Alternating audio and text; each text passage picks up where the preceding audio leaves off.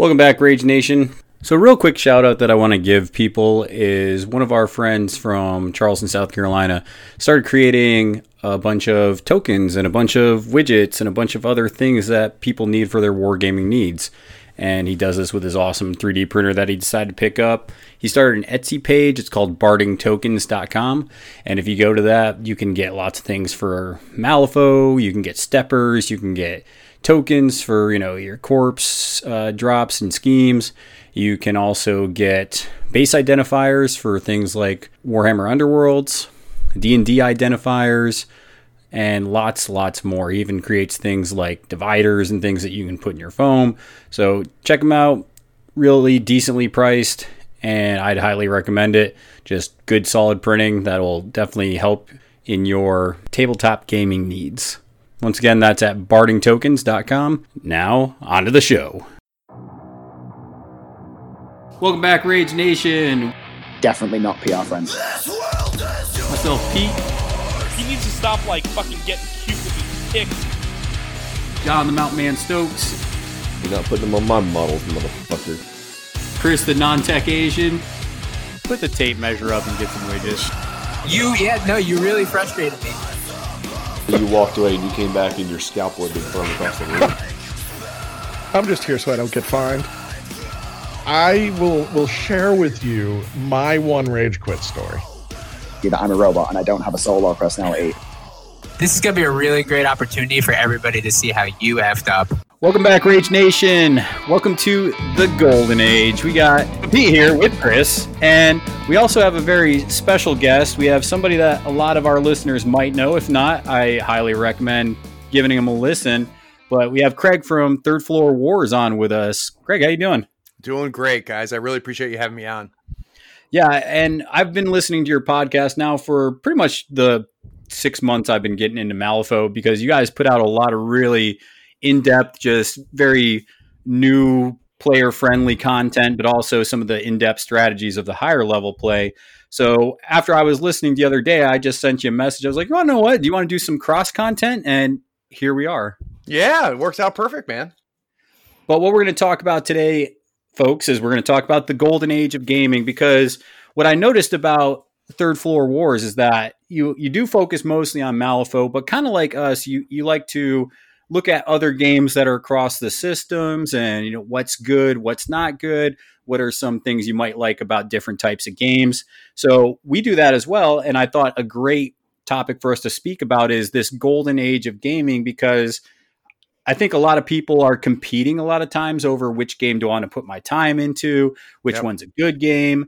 And I just thought that would be a really awesome topic for us to discuss today. Yeah, I mean, I mostly focus, obviously, on Malifaux that people that listen know, but I'm literally, while we're recording, sitting on the third floor, and I have a whole wall of board games that are too deep. So, and this is Malifaux is one of probably, I don't know, I guess 8 different mini games that I've played. So I agree. I think this is a great topic. I think this is probably the best time to be a gamer. And what I mean by golden age, obviously I'm a history guy, being a history teacher, but golden age is any time when it's the best time to be in that time period. And I think if you look at nerding and gaming in general, you look at kind of when we grew up, and when I say we, I know I grew up in the 80s and 90s, and I don't know about you, Craig, but when I was coming up, nerding was not popular. If you were the guy playing D&D or Magic or any kind of games like that, you ended up sometimes with your head in the toilet. Well, I led a double life all through middle school and high school. I mean, I was the guy that, still had friends like in high school, but I had my secret friends that I played D&D with, and we played, Risk and the old Avalon games. But it was not something I talked about with my other group of friends. So I know exactly what you're saying. And that really didn't change. Jesus, that didn't change, but at the most 10 years ago, I think where that kind of shifted. I think where the shift started happening is when, honestly, I think, and Chris, you can probably attest to this more because this is your wheelhouse, but I feel like comic books transitioning to movies is kind of where it really started spinning. I don't know if you would agree, Chris, that that's when it became popular to kind of be nerdy. Yeah, I think that's probably a good line. When people started realizing, hey, this nerdy stuff is more normal, and I want to find a buddy that I can ask questions of, that he's a comic book nerd, but hey, this dude's totally a normal dude. That's probably a really good line.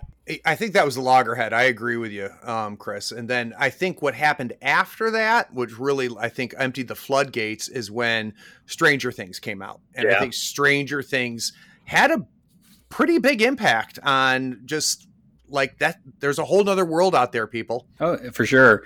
And that's kind of what we want to talk about, is just, okay, now we are in this golden age where it's acceptable, it's being marketed. You have these companies that are buying licenses to all these video games, and there's so many different games out there, and we want to kind of evaluate them, give our opinions, of course, but we also want to maybe give some advice on how do you decide where you're going to spend your time, because since there is so much going on as far as get the games, it's like, how do you spend your time? Because your time is, you only have so much of that resource. So we're going to try to help the listeners out with that as far as it goes. So I think the main thing we should start with is, okay, well, what do you spend most of your time gaming? So what is the game that you are focused on? So obviously, Craig, you're focused on Malifaux. So what does that look like for you, and why have you chosen that game system? So kind of my story to Malifaux, and I'll make it as short as possible for you. So I, did the role-playing games, found Magic the Gathering, did that for a while. I was actually part of the beta test for Magic the Gathering. So now you know how goddamn old I am. From there, that got me into the game stores, right? So the Magic the Gathering did. And I kept noticing people playing with little miniatures. And it was so, like, in my mind, it was so different than anything I'd ever seen before. Transitioned to kind of finding Euro board games when that became a thing, and really getting back into gaming again. So this is, well post college. And then just ran into miniatures again, got into Warhammer, found that fascinating, found out I really enjoyed the hobby aspect of it. That goes for 10 years, maybe. I got a good rage quit story for you on this one. Yes, we love it. Leave 40K and find Guild Ball. And Guild Ball, I always will say, is the game that made me realize that you can have miniatures and a good rule set all at the same time. Yep. And so Guild Ball saved me, because I was, if not for Guild Ball, I think I would have stopped playing miniatures. Played Guild Ball for a good year and a half, really liked it, really enjoyed it, ended up finding problems with it. And I've always been a big fan of Weird West, so browsing around on the web, looking for models, come across Malifaux, say, fuck it, buy a core book, start reading it, get my first game in, and I would say 3 games into it, I knew it was the game that was going to be the game. Nice. So what are some of the things you like about Malifaux? What are some of the mechanics or some of the maybe models that you're just like, yeah, this is why I spend my time on this game? Well, I mean, it was the aesthetics that brought me into it, that got my attention at first. But if I was going to boil it all down, is I have yet to find a game, a miniature game. You find it in board games all the time. I've yet to find a miniature game with what I like to call this much player agency. I don't think there's another game out there right now, or at least if there is, I haven't seen it yet, that the decisions the players make have the largest impact on the results. And when I say the decisions, I mean in game. So not the decisions you made before the game, not the models that you bought before the game, not the randomness of the dice. I will make a very strong argument that unlike a lot of other mini games out there, the person who makes the best decisions at the table for the 2 hours that you play Malifaux is the person who's going to win the game. I would agree with that. I would argue also, though, that I feel like Infinity is also on that same side of the coin, where there are a lot of mistakes the player can make in-game and a lot of creative decisions that a player has. And the reason why I've kind of not gotten as hard into Infinity over Malifaux is I like the depth of both games, and I think Infinity might go through a change with their new edition just because of this, but I feel like Infinity is so overwhelming and so rules intensive that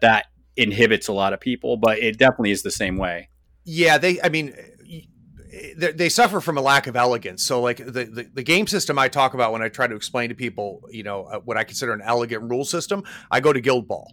I think Guild Ball has one of the most elegant rule systems out there for miniature games. It's tight as hell. It's very, and it ends up becoming part of the reason why I stopped playing it, in a weird way. Infinity is just, for me, it was just too much.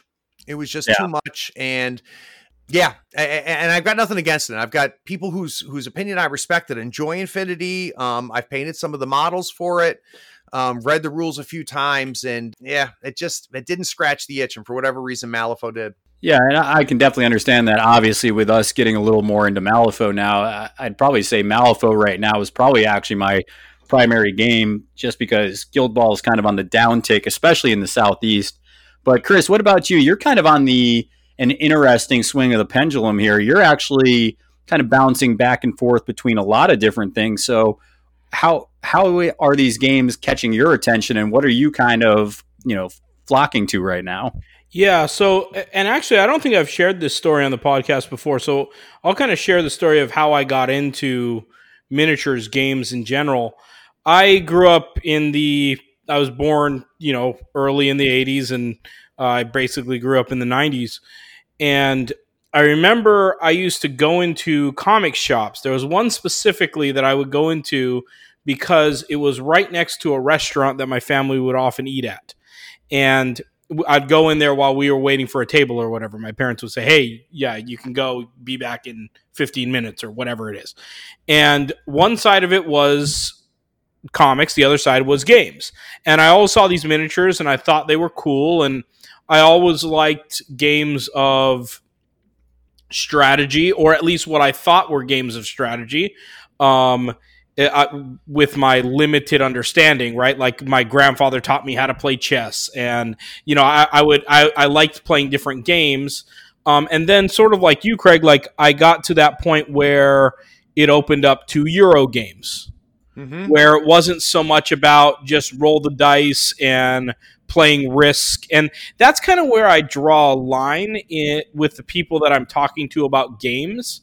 I know I'm dealing with somebody that's more seriously into games when they're talking about more than just the games that you see on the Walmart shelves. Like Jenga. They go beyond Milton Bradley. Yes, that's right. They go beyond Milton Bradley. That's a good way of putting it. And then I'm like, okay, this is somebody that really knows games, right? Like I was at a dinner recently where I said, man, I just really played this amazing game, but it was super in-depth. And the person that one of the people at the dinner table was like, well, my father-in-law probably has it. He has every game.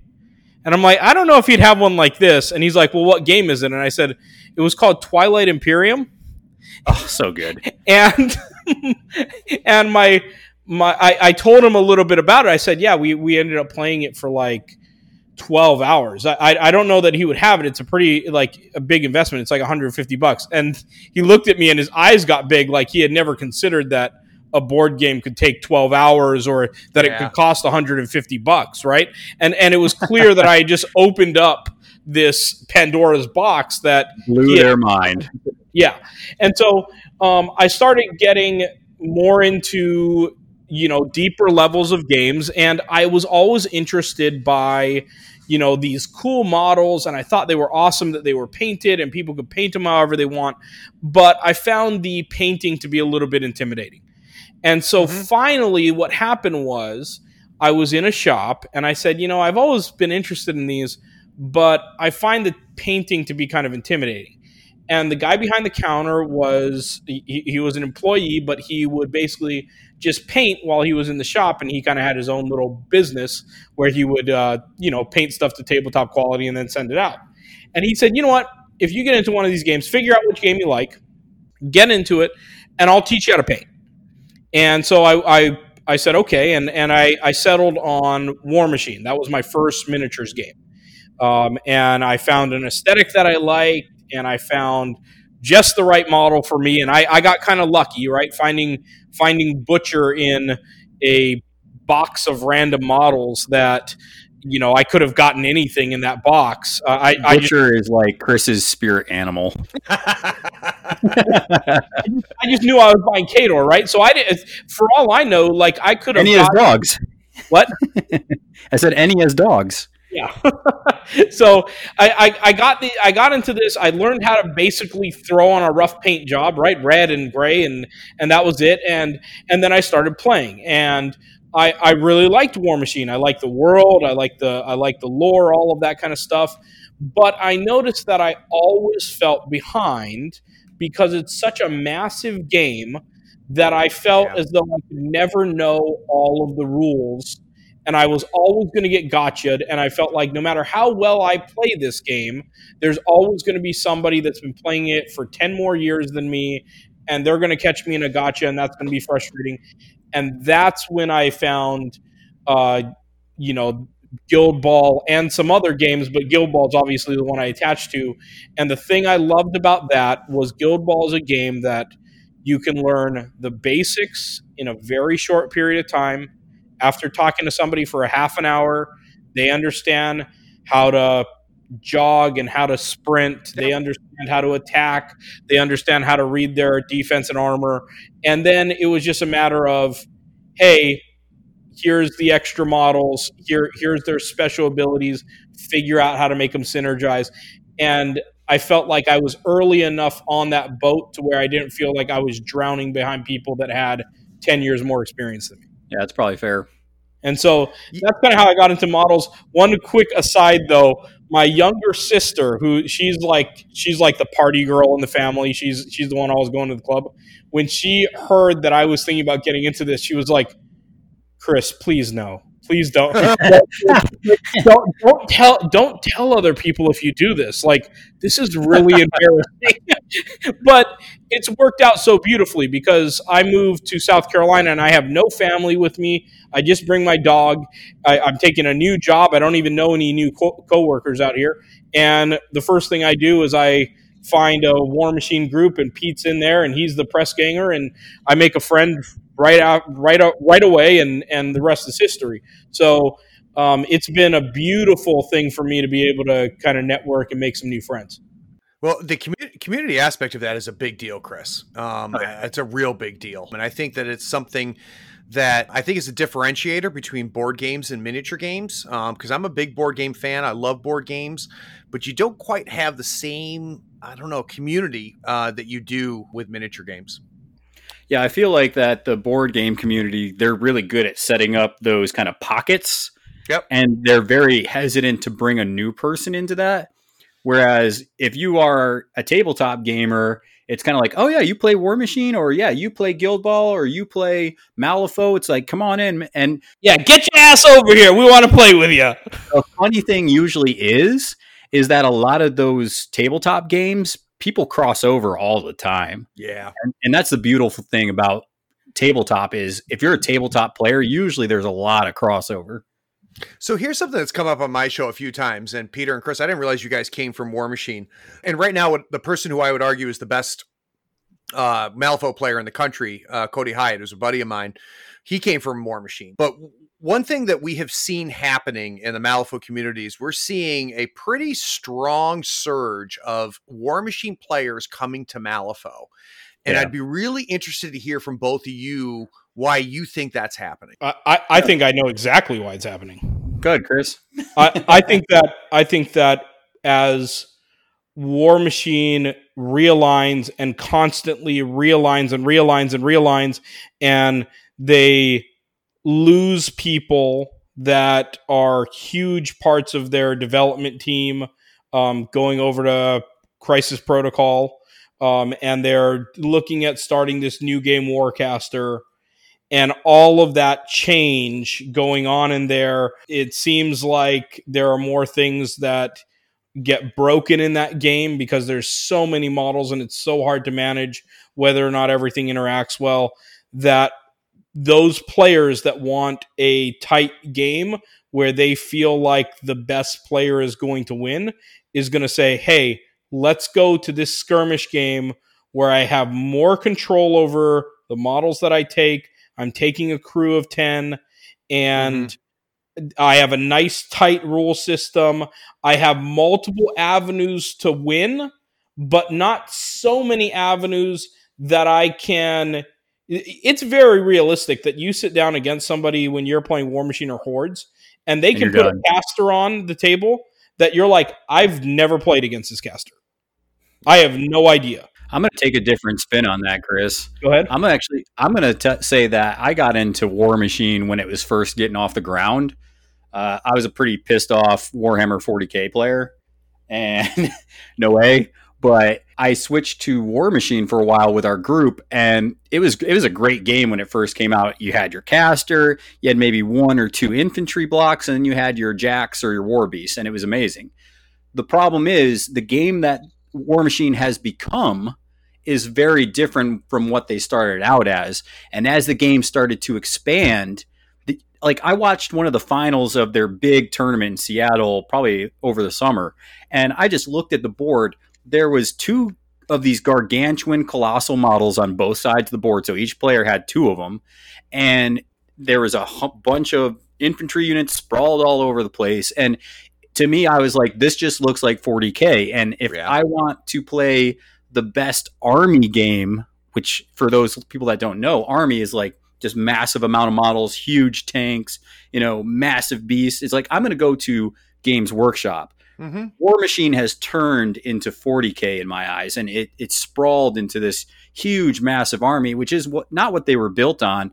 And I think a lot of people are kind of tired of that, and they're moving away from it. And I think Privateer Press sees that because they made a new game. They're like, we need to get in on the skirmishing game, because as I tell people, I think that the turn-based, I go, you go, I do my whole turn, you do your whole turn, those kind of games are kind of falling by the wayside. And I think a lot of people are starting to float back to these skirmish games where it's alternating activations.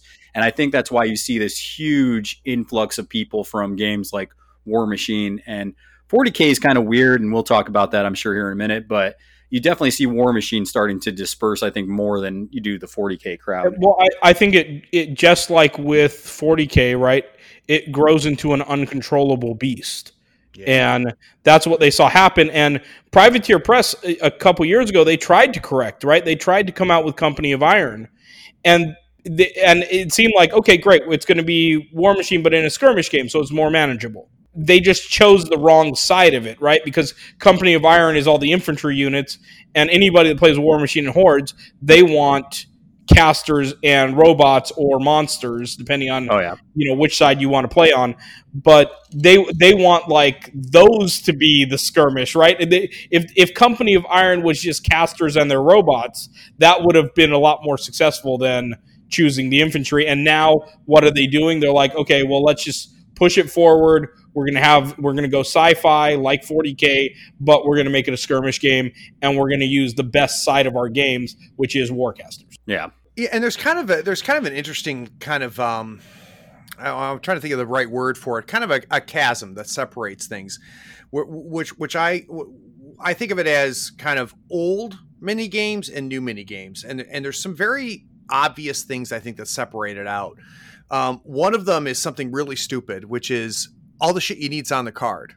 Yeah. So think about all the games that are out there right now. And like you've got Guild Ball and Malifaux on one side of that chasm, which is everything you need's on the card.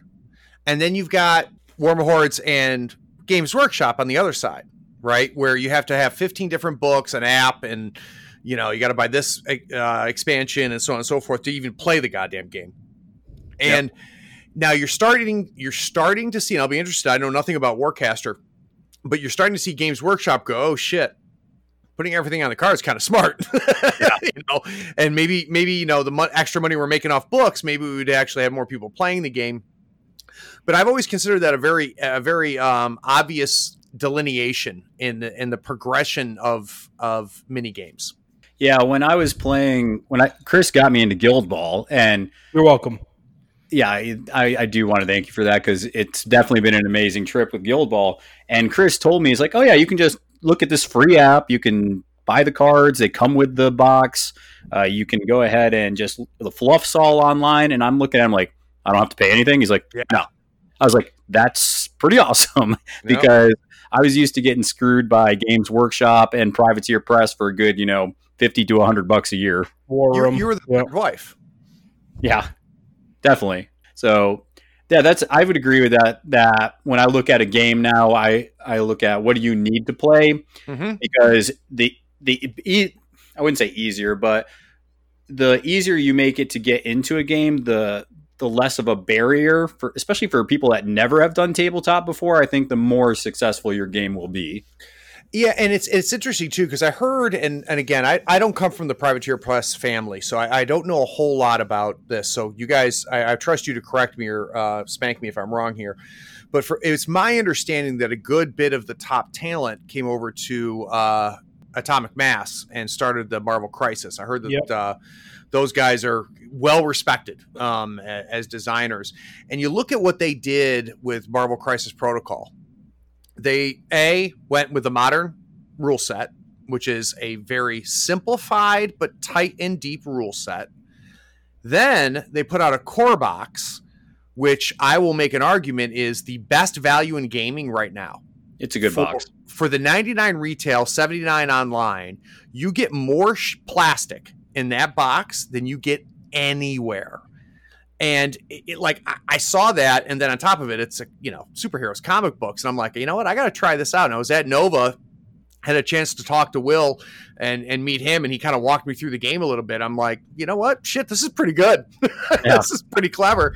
And when I found out what you got in the core box and what the pricing was, it was interesting to see somebody from the old school Privateer Press make that transition to a new company. Yeah, and that core box is a great deal, and I think that's kind of where you got to start talking about these games too, is you have to look at your value for your dollar, because a gamer is going to get into a game if it is a great deal. Like I'm not a big superhero guy. I'm the first to admit it, but I like the movies, and I like, watching the action, and I like a good tabletop game. So when this came out, I was on the fence, but all of a sudden I saw the core box. I'm like, holy crap, that's like a super good buy. Why would I not get that? Well, and they put like key people in the box. Yeah. Like, it wasn't like, oh yeah, we're going to give you garbage. No, they're actually giving you Captain America and Spider-Man in that box. It's not like an EA Sports game, for the PlayStation, where it's like, oh yeah, and if you want anybody good, you're going to have to buy them. like that's just bullshit. I hate that. Yeah. So I think that's another big thing. And I think this is where you start to see the switch over too, is when people get tired of just getting dinged for their dollar. And this is why I stopped playing Warhammer Fantasy and 40K, because I was actually a really big Warhammer Fantasy player. I would travel. I actually made it to the finals for Ardboys when that was a big tournament in Chicago. And playing that game, I loved it. But the problem is one, they killed off the game and turned it into Age of Sigmar, Sigmar, whatever. And that was just a terrible mistake on their part. But it picked up. They got some money off of it. Great. But the other big part that I hate about Games Workshop is just the money grab, just the blatant, we know you're going to buy this unit, so I'm going to charge the crap out of it. And there I was building this 200 model list.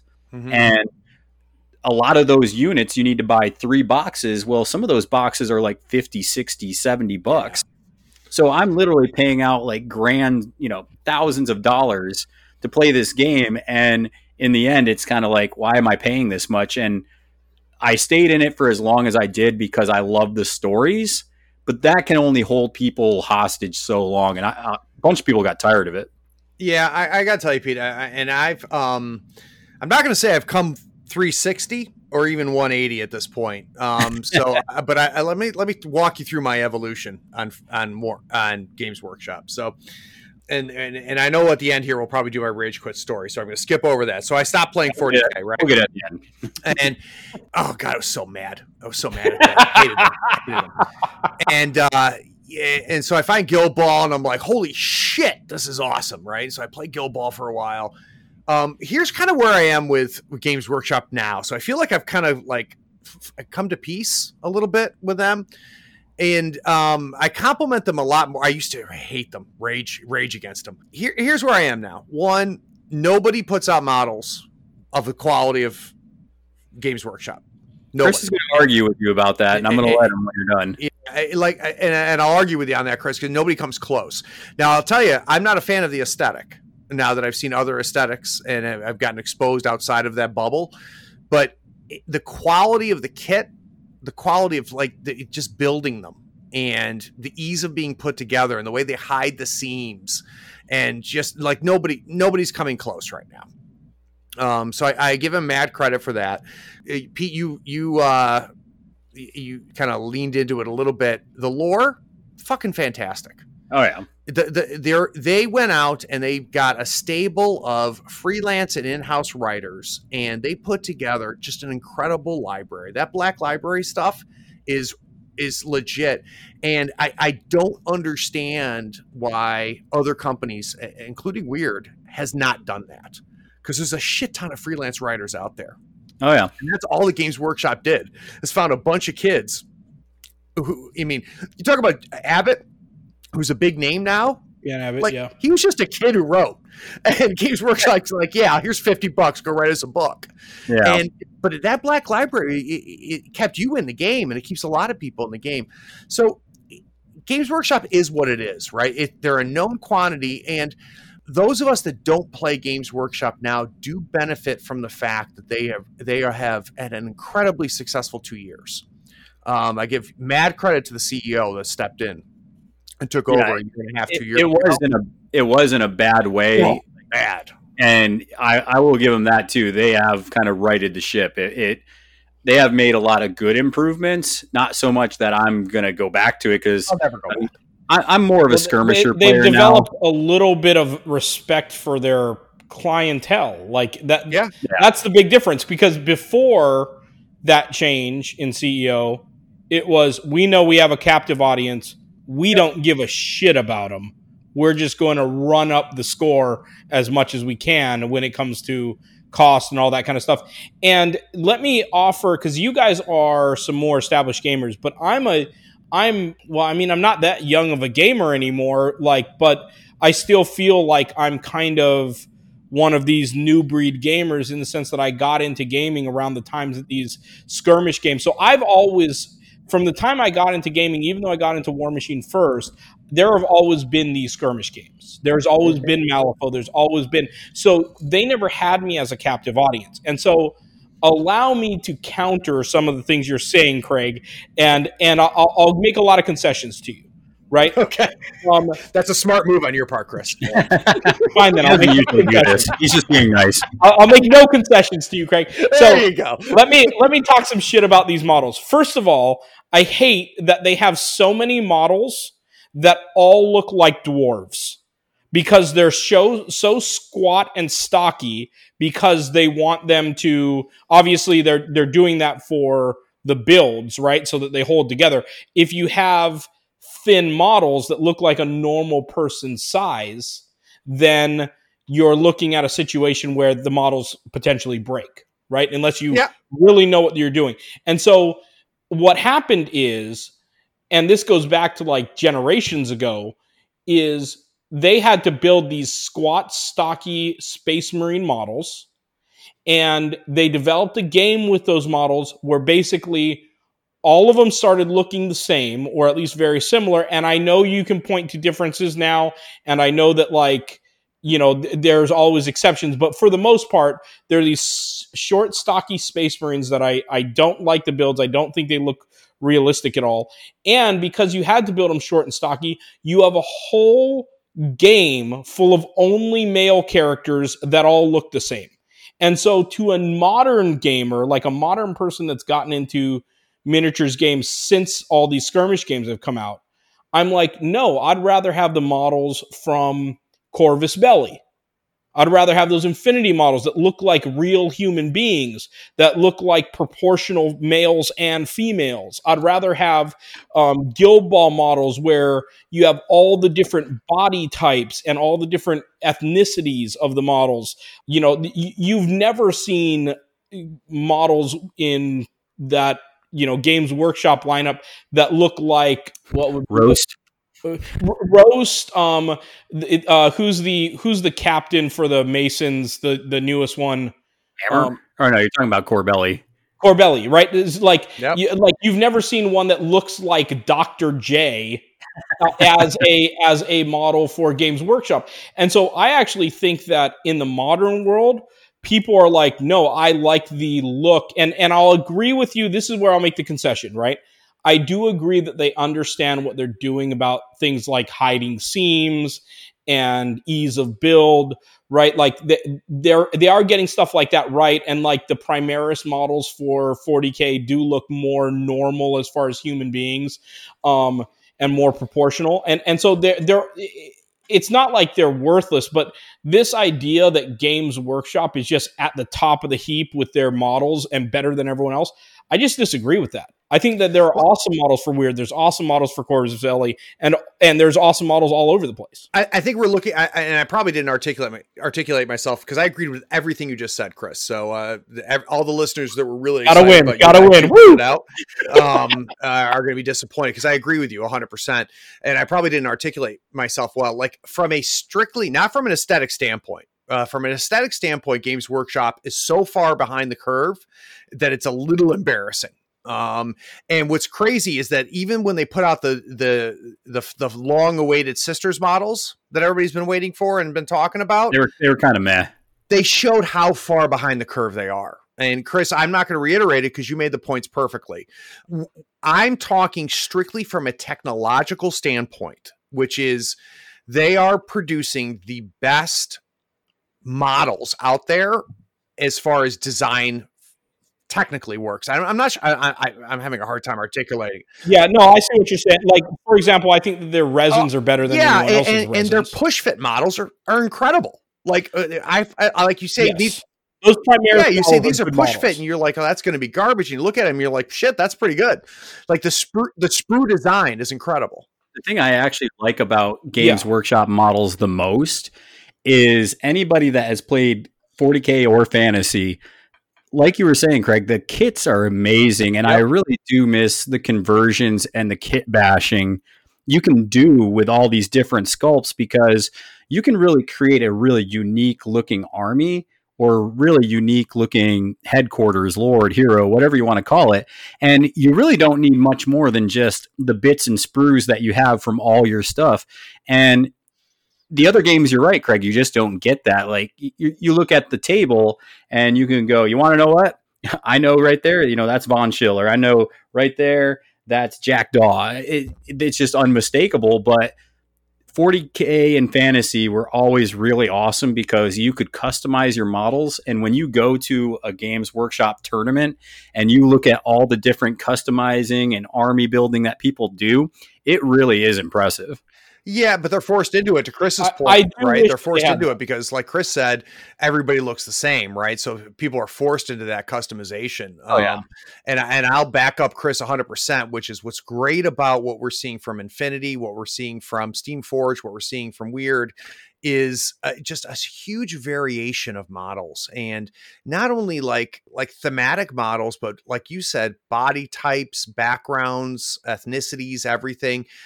There's a lot of catching up that needs to happen as far as that's concerned. I do wish, though, and this is where I will give some credit to a Games Workshop. I do wish that you could do things with models in these other games, like adding wolf pelts, like you do with Space Wolves, and like that would be cool if you could buy a kit that enabled you to like clip things off of sprues and put them on your brewers for your Guild Ball models and make them look like a unique version of the brewers. Like that would be a lot of fun. But yeah, I mean, we've stepped into a new age, and the technical aspects, they've been doing it the longest. They know what they're doing at Games Workshop. But when it comes to the artistry and the beauty of variety, like I think that they're in the past. And so that's one thing. And then the other thing that you talked about was lore. And while I agree that they have the most developed lore, right? They put the most time and effort into it. I do feel like their lore in many ways is truncated by those early decisions to basically create all the same types of models, right? I find the lore in War Machine to be way more compelling just because there's so many female characters in there. And anybody that's listened to this knows that I'm no like feminist champion out there, but I would like the variety in life to have the dynamics between, Sorsha and Vlad, for instance. I know that's not a reference you might not get, Craig, but like to have those dynamics of male and female. And I would say that yes, there's a lot of people that they've put together great stories for Games Workshop. But when I look at like what Sherwin does, like Sherwin's talked about how Joe Abercrombie is one of his favorite authors that writes all this like grimdark fantasy novels and all this kind of thing. I think that Sherwin's stuff is better than Joe Abercrombie's. I think his stuff is better than his hero.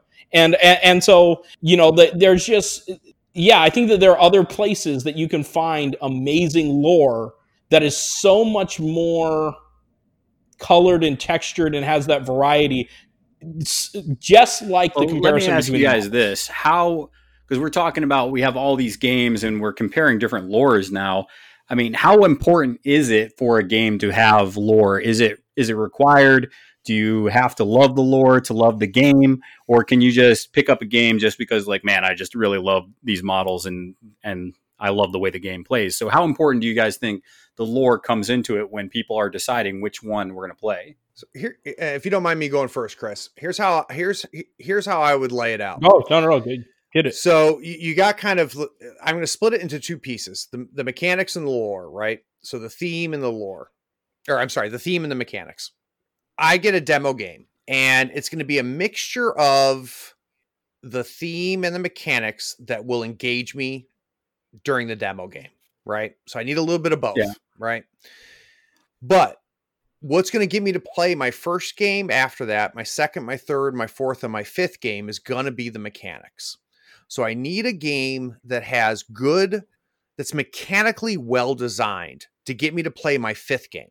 Now, once you get into the 20th, 30th, and 40th game, that's when I'm going to need a little bit of that theme. That's when I'm going to need a little bit of that lore to get me to play my 50th, 60th, 70th game. What do you think, Chris? Yeah, I think that the lore matters very early and then it holds people late. And so, I do agree with that, because I can't tell you how many times I've seen people that they look at Guild Ball and they're like, oh yeah, I used to work at this brewery. I'm definitely playing the brewers. I used to be a blacksmith. I'm definitely playing the blacksmiths, right? Like those types of things catch and convert players when there's just even an aesthetic that they really like. And so I think that early on it hooks people. You need a solid rule set to where somebody feels like it's worth learning this game.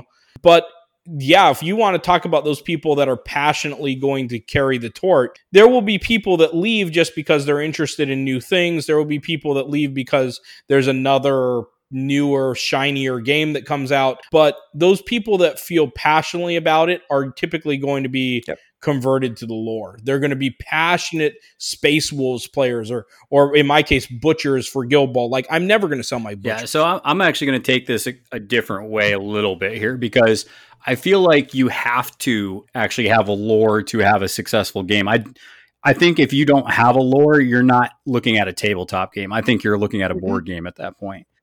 So the way I'm going to take this is you have to have lore. And then I think it's broken down, especially with tabletop games. I feel like it's broken down into two really sections, right? You have people that are driven towards the sci-fi and people that are drawn towards the fantasy.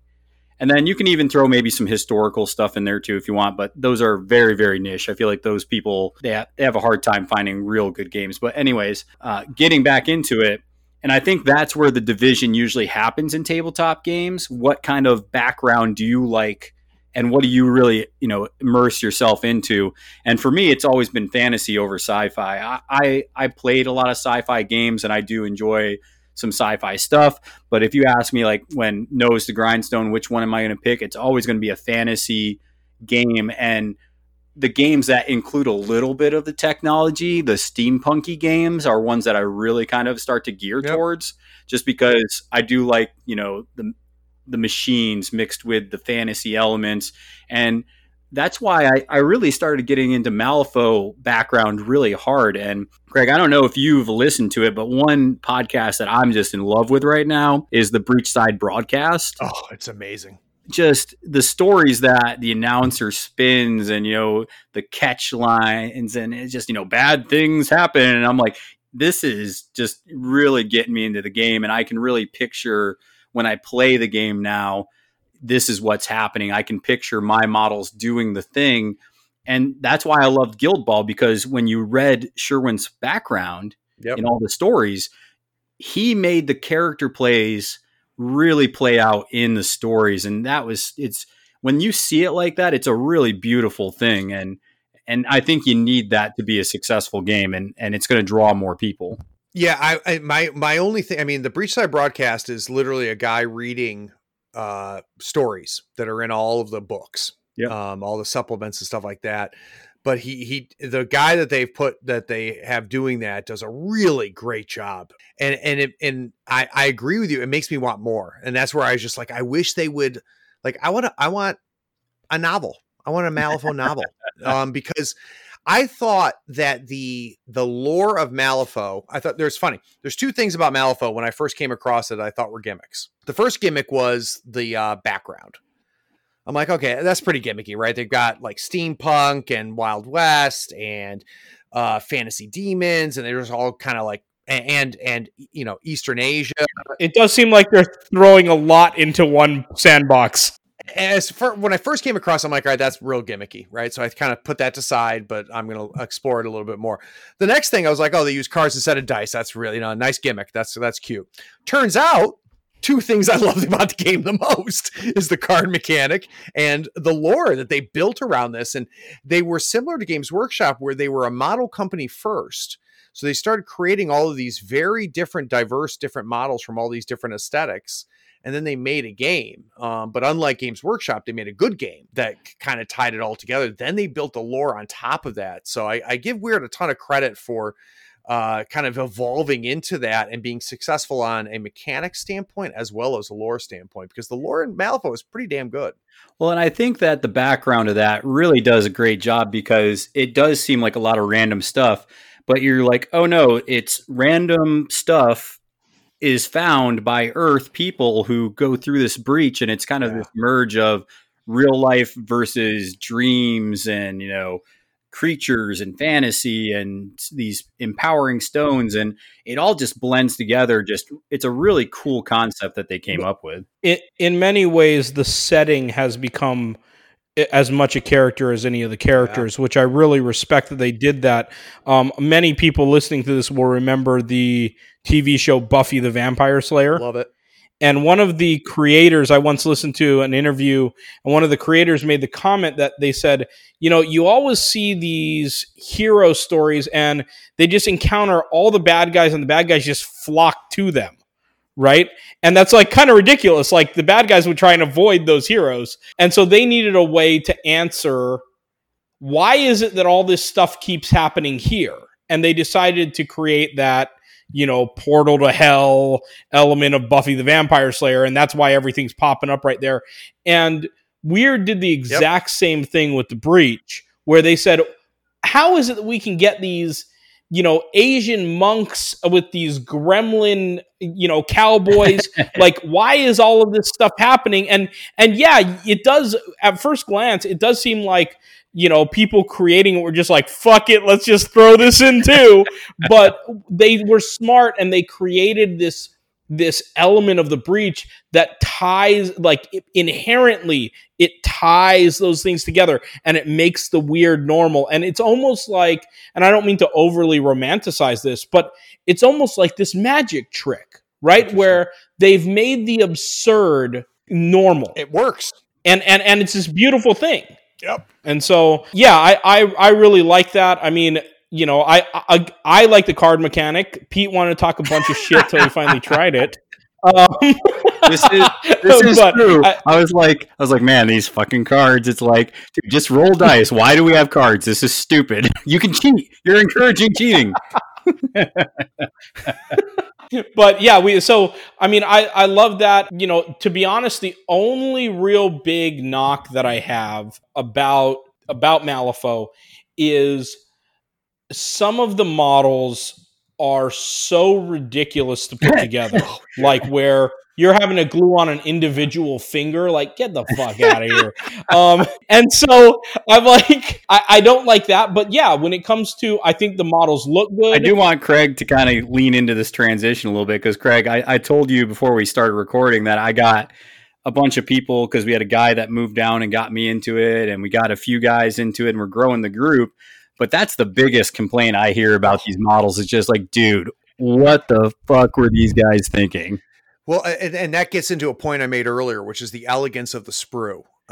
Which, you know, I don't know who's putting the sprues together for Weird. I love the artists they hire. I love the concepts. I love the models once they're put together. But I also like having to not have three parts to make a head. Not gluing your fingers together? Yeah. So, and that's where you get into the kind of that hats off to Games Workshop is they have solved that Rubik's Cube where they've been able to now create Primaris models and other models now very dynamic, you know, not stale 2D models that also aren't 50 different parts to put together. So do you guys think that Steamforged is kind of onto something where they're just boxing their models already put together? It definitely makes it more marketable. God tier, you just buy the box and there it is. And Guild Ball these days. Yeah, they did fix their boxes to do that too. Yeah, the answer is yes. The old man in me that loves putting together models will miss putting together models, but that's the future. There's no question. The only thing that I want to do now when it comes to putting together models is anything that has to do with like kit bashing. Yeah. That's it. Like if I can do like a cool customization, but like, yeah, I want to be able to buy a box and play it immediately. I don't want to think, well, shit, I'm going to buy this box and I'm going to plan to put it together over the weekend, but I know that these things are going to come up and then I'm not going to have this put together. So then this unit I can't play until I have that done. Like it's just a pain in the ass. So yeah, I want to find a way where things can be customizable, but I don't want the necessity of building to hinder my ability to play. Okay. And that's important for new players that don't understand tabletop games. I am sure there are people that bought Crisis Protocol that they thought, oh, cool, I like Marvel. Here's a Marvel board game. And they didn't realize you're going to have to put this shit together. Yeah, for sure. So one other thing I want to talk about, and then we'll get into the last part, which we're going to look at, okay, what games are people flocking to right now? So there's kind of this big kind of separation of tabletop that I feel. There's the army-based games, and then there's the skirmish-based games. So I just want to get your guys' take real quick on what are the positives and negatives of each one. So why would I want to play an army-based game like 40K, War Machine? You can even go into games like the World War II game, Flames of War. And what's the benefit of those games versus games like Malifaux, Guild Ball, God Tier? What's the positives and negatives of each type of game? So I'll take the harder argument. So what's good about the bigger games? Here's what I miss from 40K and kind of that bigger game is there is something really like after all of the thousands of dollars are spent, all the thousands of hours spent painting, there's something really effing cool about laying down 75 models on one side of the table and 75 models on the other side of the table and just beating the hell out of each other. So I would say what's attractive to the bigger games is kind of the epic nature of that scenario there. That's exactly what I was going to say. Yeah, it's a much easier argument on the other side, Chris. So I'll let you make the skirmish argument. Well, and just to add a little bit to what you said there, I can't tell you how many times I'm setting up for a big battle in, Song of Ice and Fire, for instance. Yep. And I just hear that music in the back of my head. Like you can feel it. It is more epic. As far as skirmish games go, in our more busy modern lives that we have, most people don't have the time to put all of that together, to paint those 70-something models, and to take on a game that's going to take hours and hours. Mm-hmm. They want a skirmish game that they can fit on their normal size table, that they didn't specifically buy a 4x6 table for in their house. They want a game that it's just more practical. It's just more real to life for the lives that we live in a modern, busy world. And, you don't want to have to, it's nice to just be able to say, here's my 6 Guild Ball models, here's my 10 Malifaux models, and I know I can play and I can have a quick game that's fun. I didn't spend a whole bunch of time painting and setting up and getting excited for this game and then getting blown off the table top of turn 2. There's just more fun to be had. Well, see, and I would argue against that a little bit too, though. Like, I understand the setup and, the preparing for the army battles is tough, right? Because it's a lot of time. But I do miss those moments, and everybody has one, right? When it's like everything's kind of going against you, and then there's kind of like this charge of the light brigade moment, right? Where you're just kind of like, man, things are looking down, but I have this little IG guy, this little guardsman with his las pistol. He's going to get the flashlight on, and boom, he blows something up. Or there's been moments where you have just this line of guns and somebody's coming in to charge at you, and you just mow them down right in front of you. And there's just a lot of really cool cinematic moments that you have with those bigger skirmish games that Craig hit it right on the nose. It's just cool, man. And you're just chucking a ton of dice. And man, I tell you, I have these cups full of dice I'm looking at right now that I haven't used in years because I haven't played War Machine and 40K and Fantasy in years. So those dice just aren't being used anymore, but it's a lot of fun to do it. Well, and that's part of what's awesome about a throw dice game.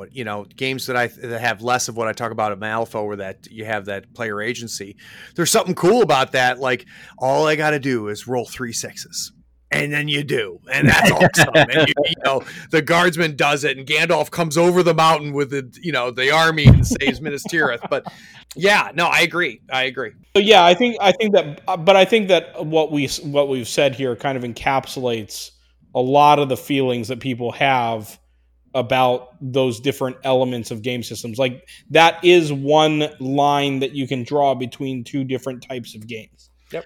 So I think the big thing that people start to figure out is you kind of start getting into, if you're playing the big war games, a lot of people like to get competitive with their games.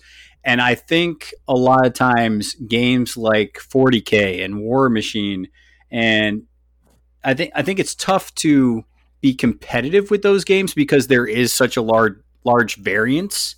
Yep. And you're going to start seeing competitive play that there's very few armies or factions that start to, rise to the top. And you see those played all the time because they're either more reliable, maybe they have something that's very overpowered, and they just rise to the top and are played competitively. And if you want to be competitive in that system, you have to play those. Otherwise, you're just going to get rolled. Well, it comes down to whether the best player wins the match or the person with the most meta knowledge wins the match.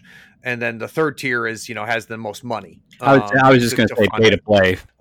Where you don't see that with Guild Ball. Pay to play is like a non-starter for me. Like, if it's a pay to play game, I'm out. I don't want to have to be opening a shit ton of blisters / booster packs or any of that kind of stuff. And then leaning into the skirmisher base of this, you guys have already talked about it's nice to carry the small model count around.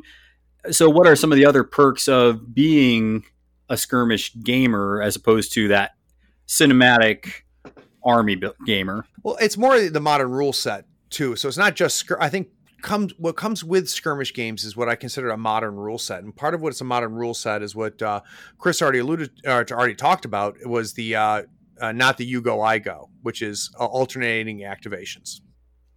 Any game coming out now that does not have some degree of alternating activations is antiquated. And the reason that's antiquated and what you get from skirmish games is constant engagement, which is another huge thing in Malifaux and Guild Ball is there's no downtime.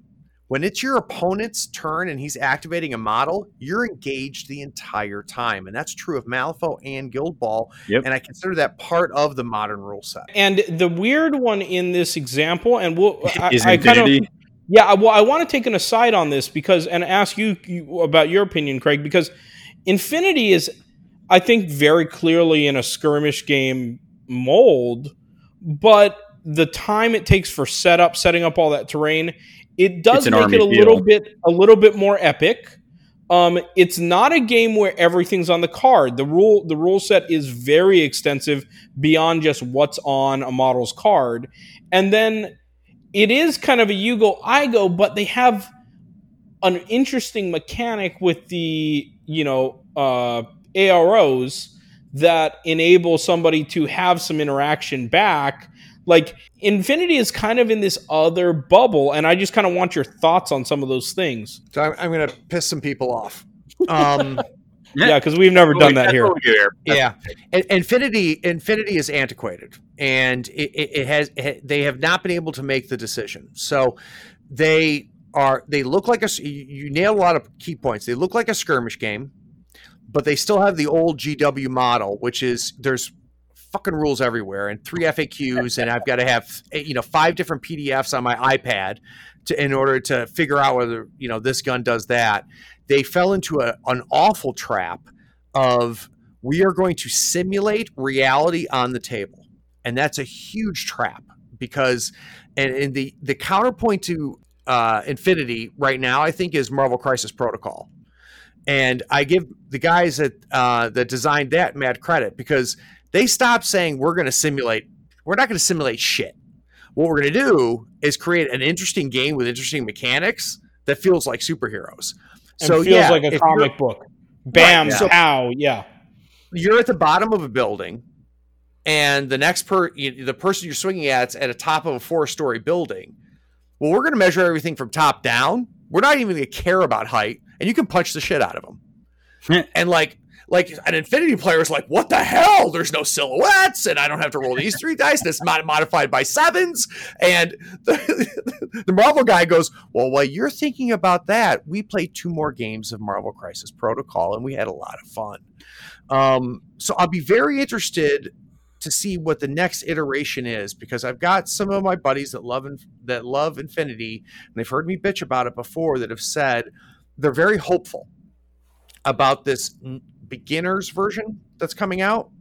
I'll be very interested to see whether they truly make the full step into what I consider a modern rule set. Because if you make me split between 2 camps, Infinity's with GW. They're not with Steamforged and Weird.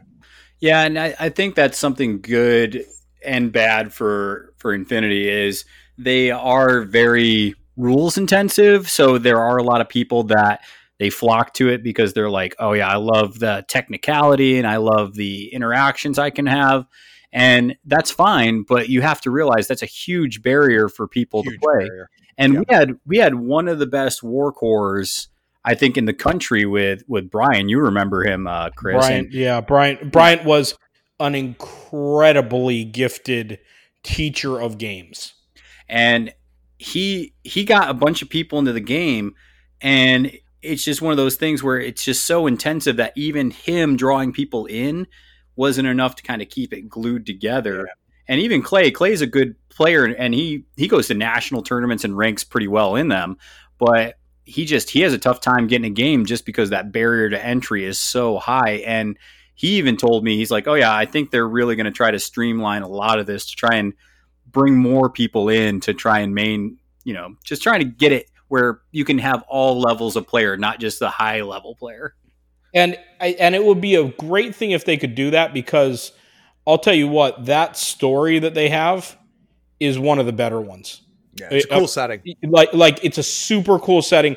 That story of, Aleph and all of the elements that go into that is better than like the series The Expanse that's on Amazon these days. Careful now. No, like now. really think about those elements. Because of the different cultures and factions, it's able to go so much deeper, and it pulls out a lot of the best things in the Expanse and a lot of the best things, obviously, in Altered Carbon. Yeah, it's a better's a strong word though, Chris. It's a very strong story, and I'll tell you this: I just got done reading the Leviathan Wakes from the Expanse. So good. Okay, that story, in my opinion, just that one, right? I haven't read the other books later. I haven't seen the deeper levels of the Expanse series, right? But just that starting point, I feel like is more flat than what we see in some of these other stories, and definitely what we see with Infinity. Like Infinity has depth and layers immediately in that story. You have read as much of him as you need to read.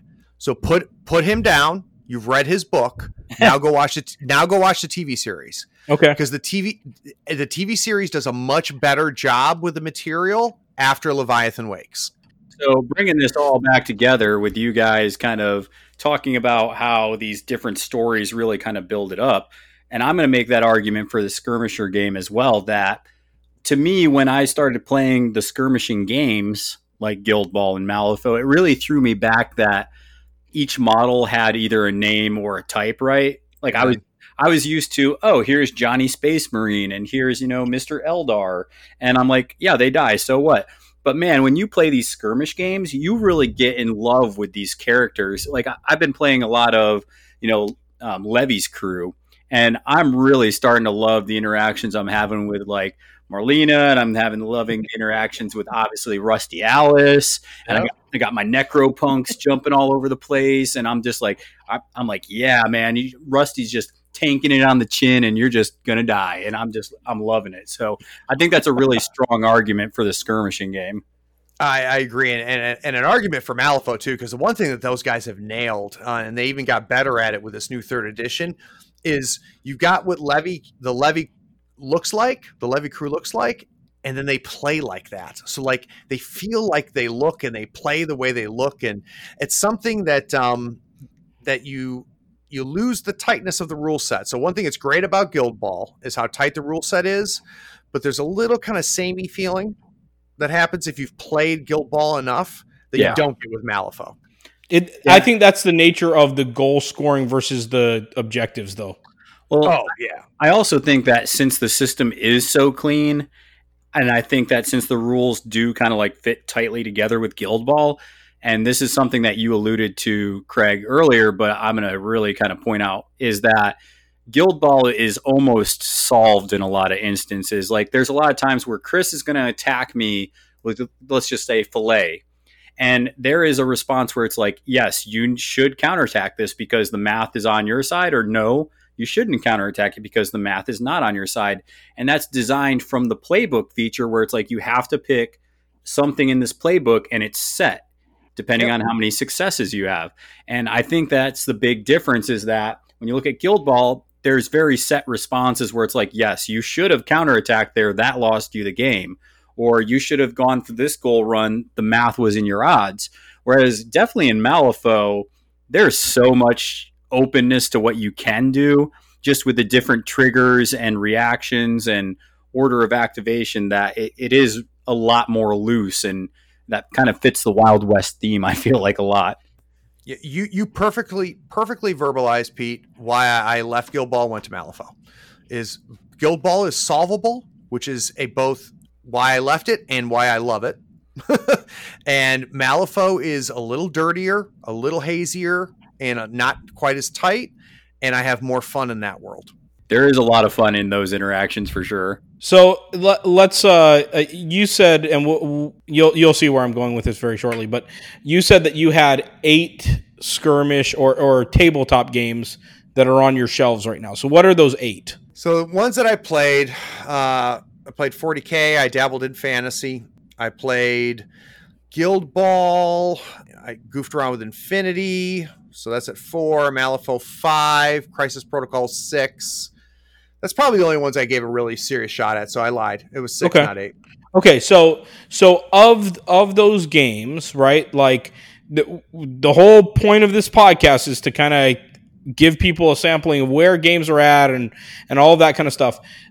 What is the game that if somebody is thinking about getting into tabletop games for the first time, what is the game that you think is the ideal starter game for somebody that's brand new to tabletop?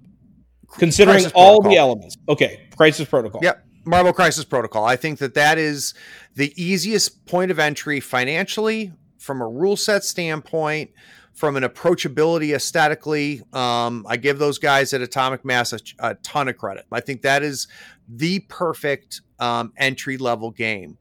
The gamer out there that is a little sick and tired of whatever they're playing right now, come play Malifaux.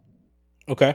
And let me ask you this. Is there a more obscure game that has always kind of tickled your interest, but you've never really been able to get into it? Maybe somebody hasn't been in your area that can give you a demo on it. Like a game that's always been floating in the back of your mind. Man, I'd like to try that. I think that game could actually be pretty cool. No, but I will tell you the new Steam Forge game has got my attention.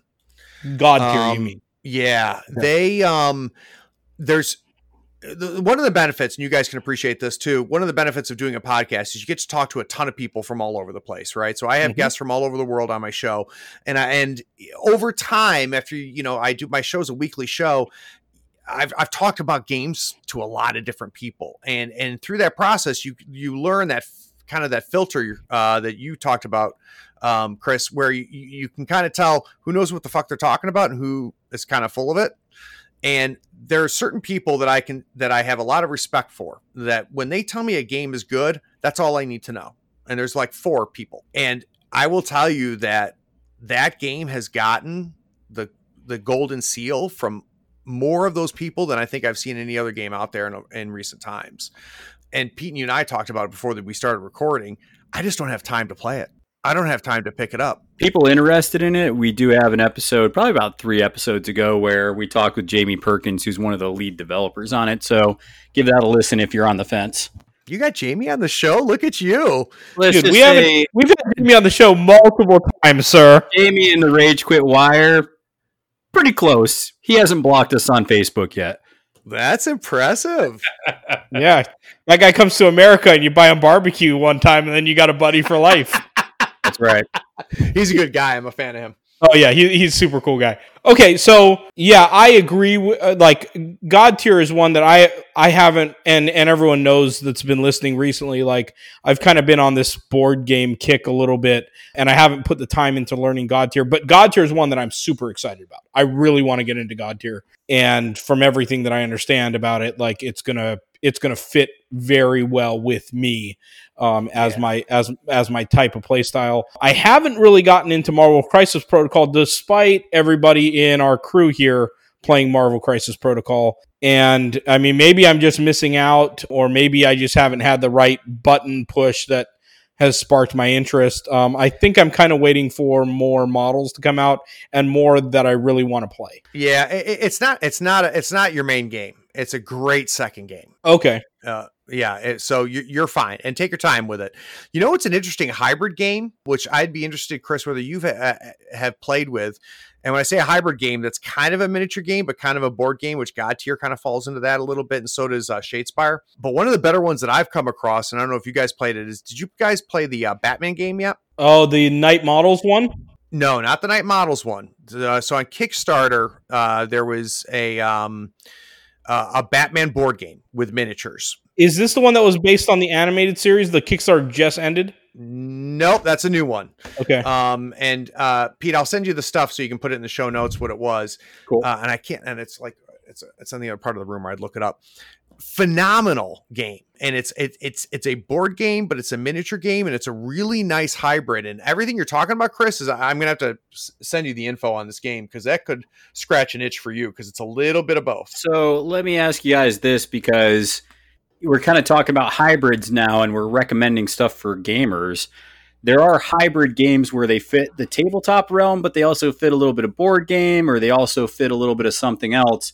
And when I think of that, I'm looking at games like X-Wing. There's a new Street Fighter game coming out. There's HeroClix.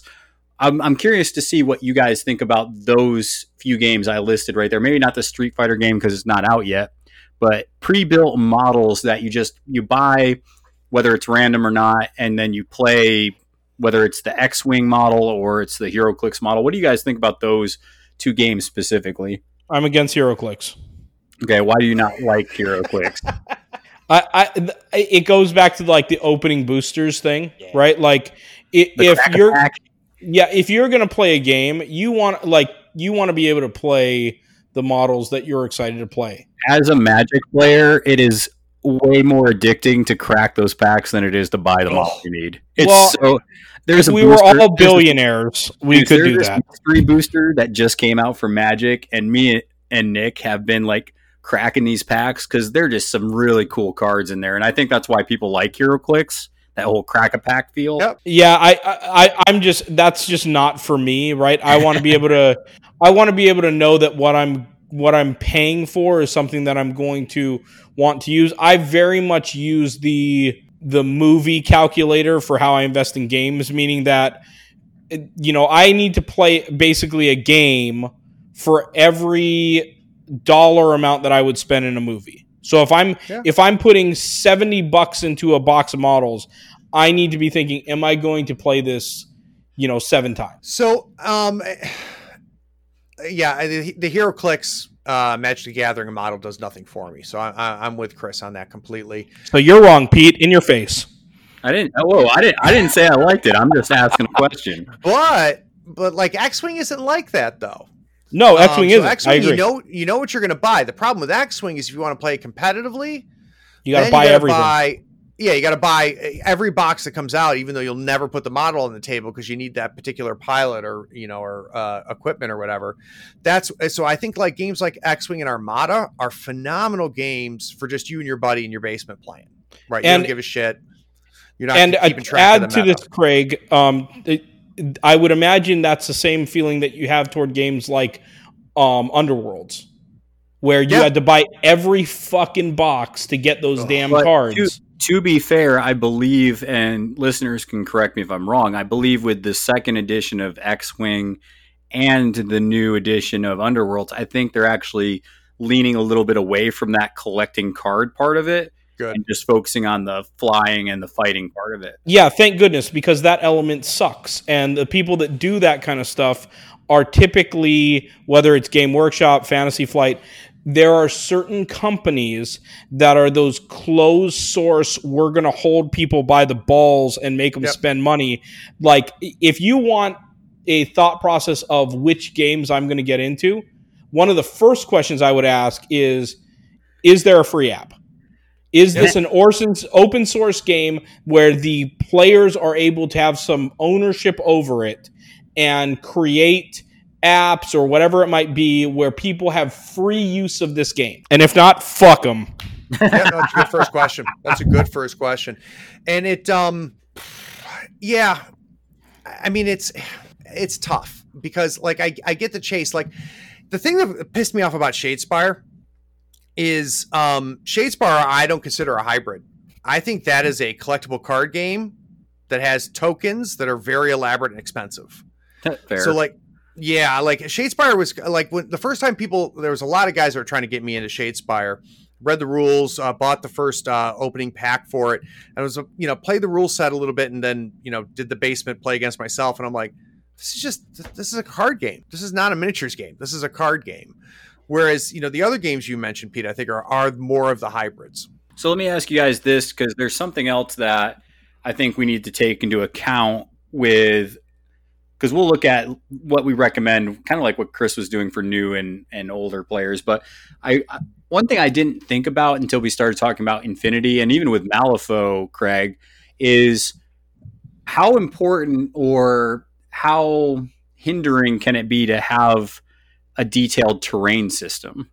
Because Malifaux is kind of like Infinity, where the terrain can be very intense and there needs to be a good amount of it. Otherwise, the game doesn't work as intended. It's a barrier. It's a barrier. I don't think that Malifaux is nearly as stupid about terrain mechanically as Infinity is, but you do still need to have a board that has 30% of it taken up by terrain, and that's a barrier. And Jesus, I'm freaking Atomic Mass Games owes me some money because I keep blowing smoke up their ass.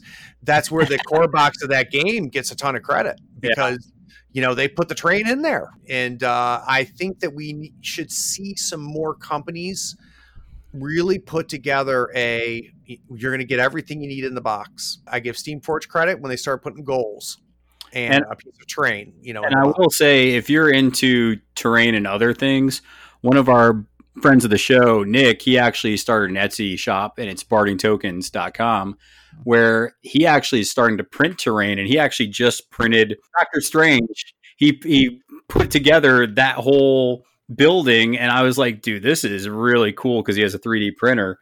And I think if you get people like that really get into the terrain, I think if you love terrain, I mean, he just bought like a carousel that we're going to use for Infinity. We got like a stagecoach, and the terrain really can make a game come alive. And I think that's a drawing point to some of these games like Infinity and Malifaux that I was missing when I played Guild Ball, because Guild Ball, they had cool terrain, but it was actually hindering to use it because the 2D terrain made the game cleaner.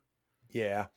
You can't beat, let's be honest, you can't beat the neck turning reaction you get from a beautiful table with beautiful terrain and fully painted models. There's just nothing that beats it. Oh yeah. Yeah. And that's something that I think is very wise that the companies have done, is when you do have a game that kind of requires more of that terrain, and it looks like a more complete setup, and it looks almost a little bit more, especially when done well, like a diorama, like almost a living diorama as you move models around the board.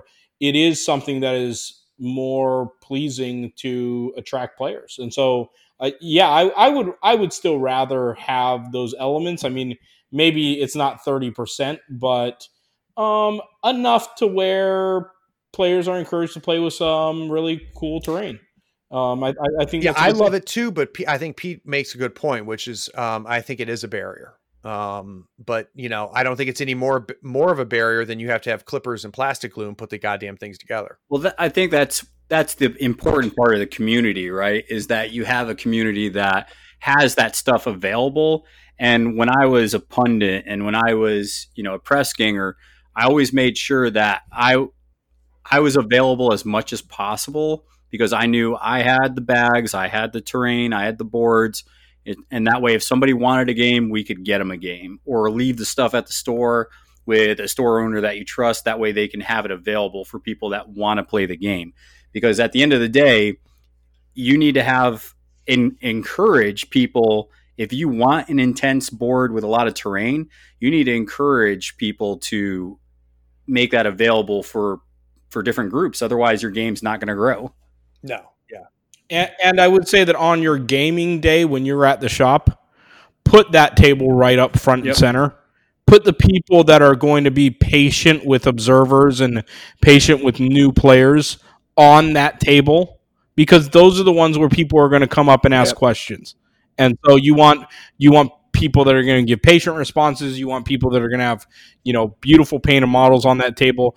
And I mean, you don't have to make it a thing, but I mean, like, be conscious of that. Like, it's good marketing. It's good branding for what you're trying to build in your area. So all this being said, let's kind of start looking at some recommendations here for different people that are looking at tabletop gaming. And we'll start kind of like at the bottom. And we already mentioned this a little bit with Craig's response, but we'll expand on this too, Chris. So brand new player, likes the look of models, is trying to figure out a game to get into. Maybe they've played a little bit, maybe they've played none, but what's a good first game you think people should look at investing in if they're looking at all these tabletop games? I'm going to first ask a quick question of them, and it's a question I was asked very early on, and that was, do you like monsters or robots? And that's going to really guide me as far as where I want to go, whether or not they're going to be more of a fantasy or sci-fi person. And then I'm going to guide them in that direction. I obviously am not a big Crisis Protocol player. I mean, I don't disagree with everything that Craig has said, and I think that's a reasonable choice. But based on the ones that I know, I think that I would probably lean them toward Guild Ball. Probably there's enough variety in factions that are relatable to people. You're going to find people that work in a kitchen that want to be the chefs.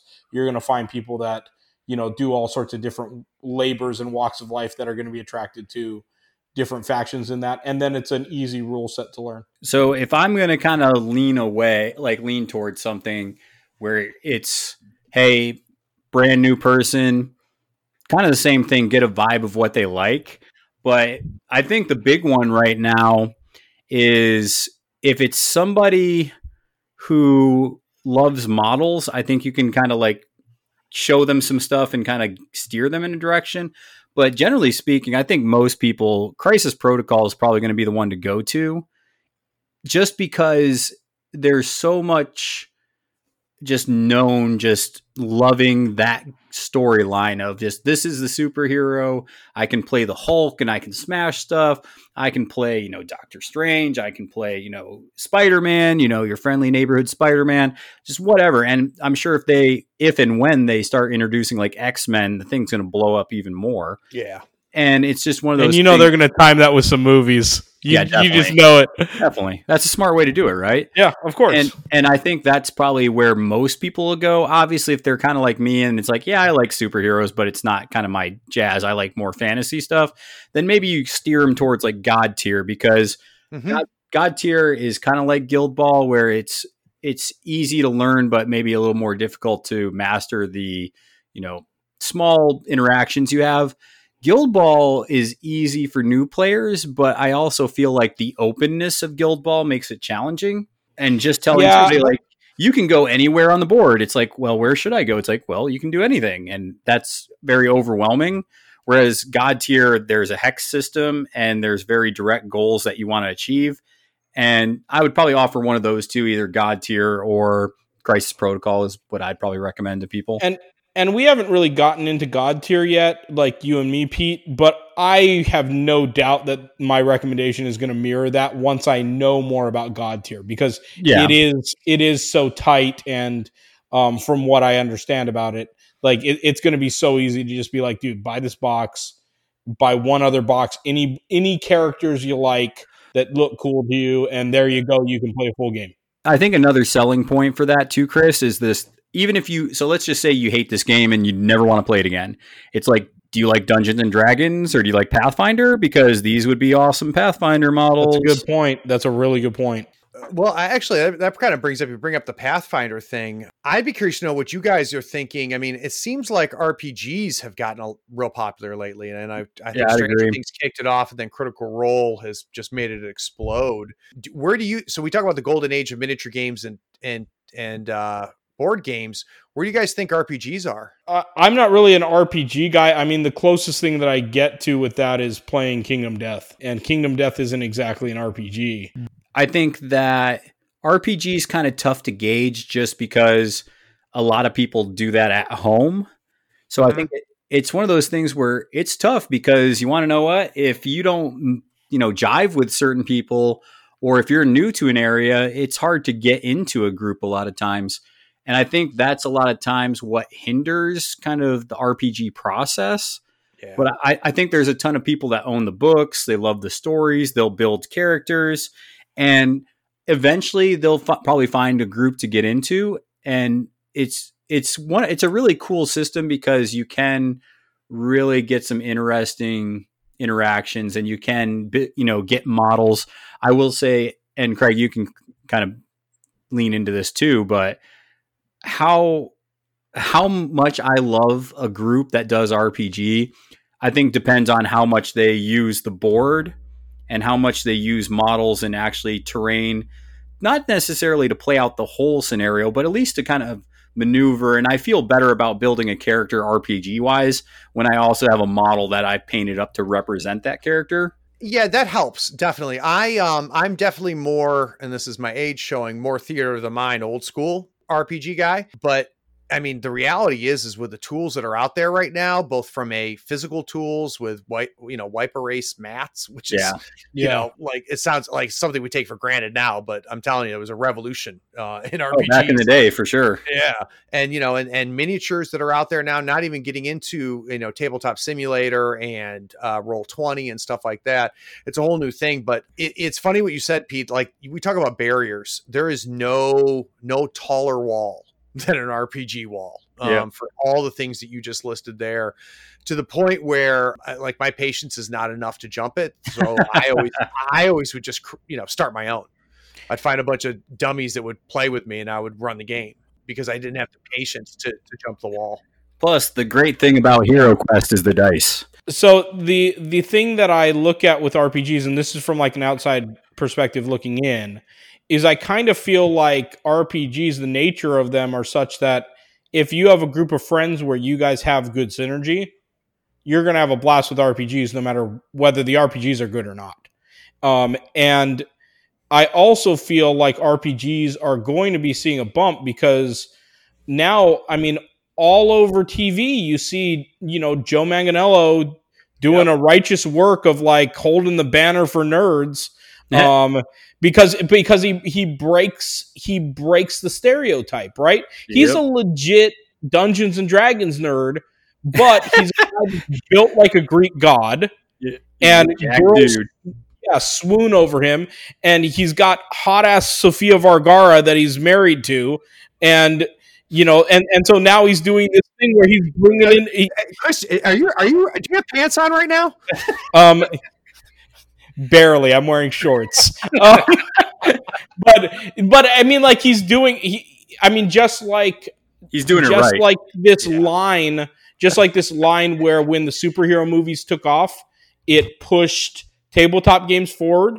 Yep. I think that we're seeing something similar where like now RPGs have like this champion in the public eye, and that's maybe he's not a household name, but he's close to it. He's in movies every year, and people recognize who he is, and they have this champion, and I think that's gonna push RPGs forward. And then it's just a matter of, like you said, whether you have to create your own group because you're not willing to cross that line into somebody else's, or you're finding a group that just works well for you. You're gonna have a fun time with RPGs if you have the right group. And I think that this is, and bringing it back to tabletop, that's one of the big problems with, I feel like, RPGs is finding a group that works, because people don't always blend, and maybe they don't have a spot open.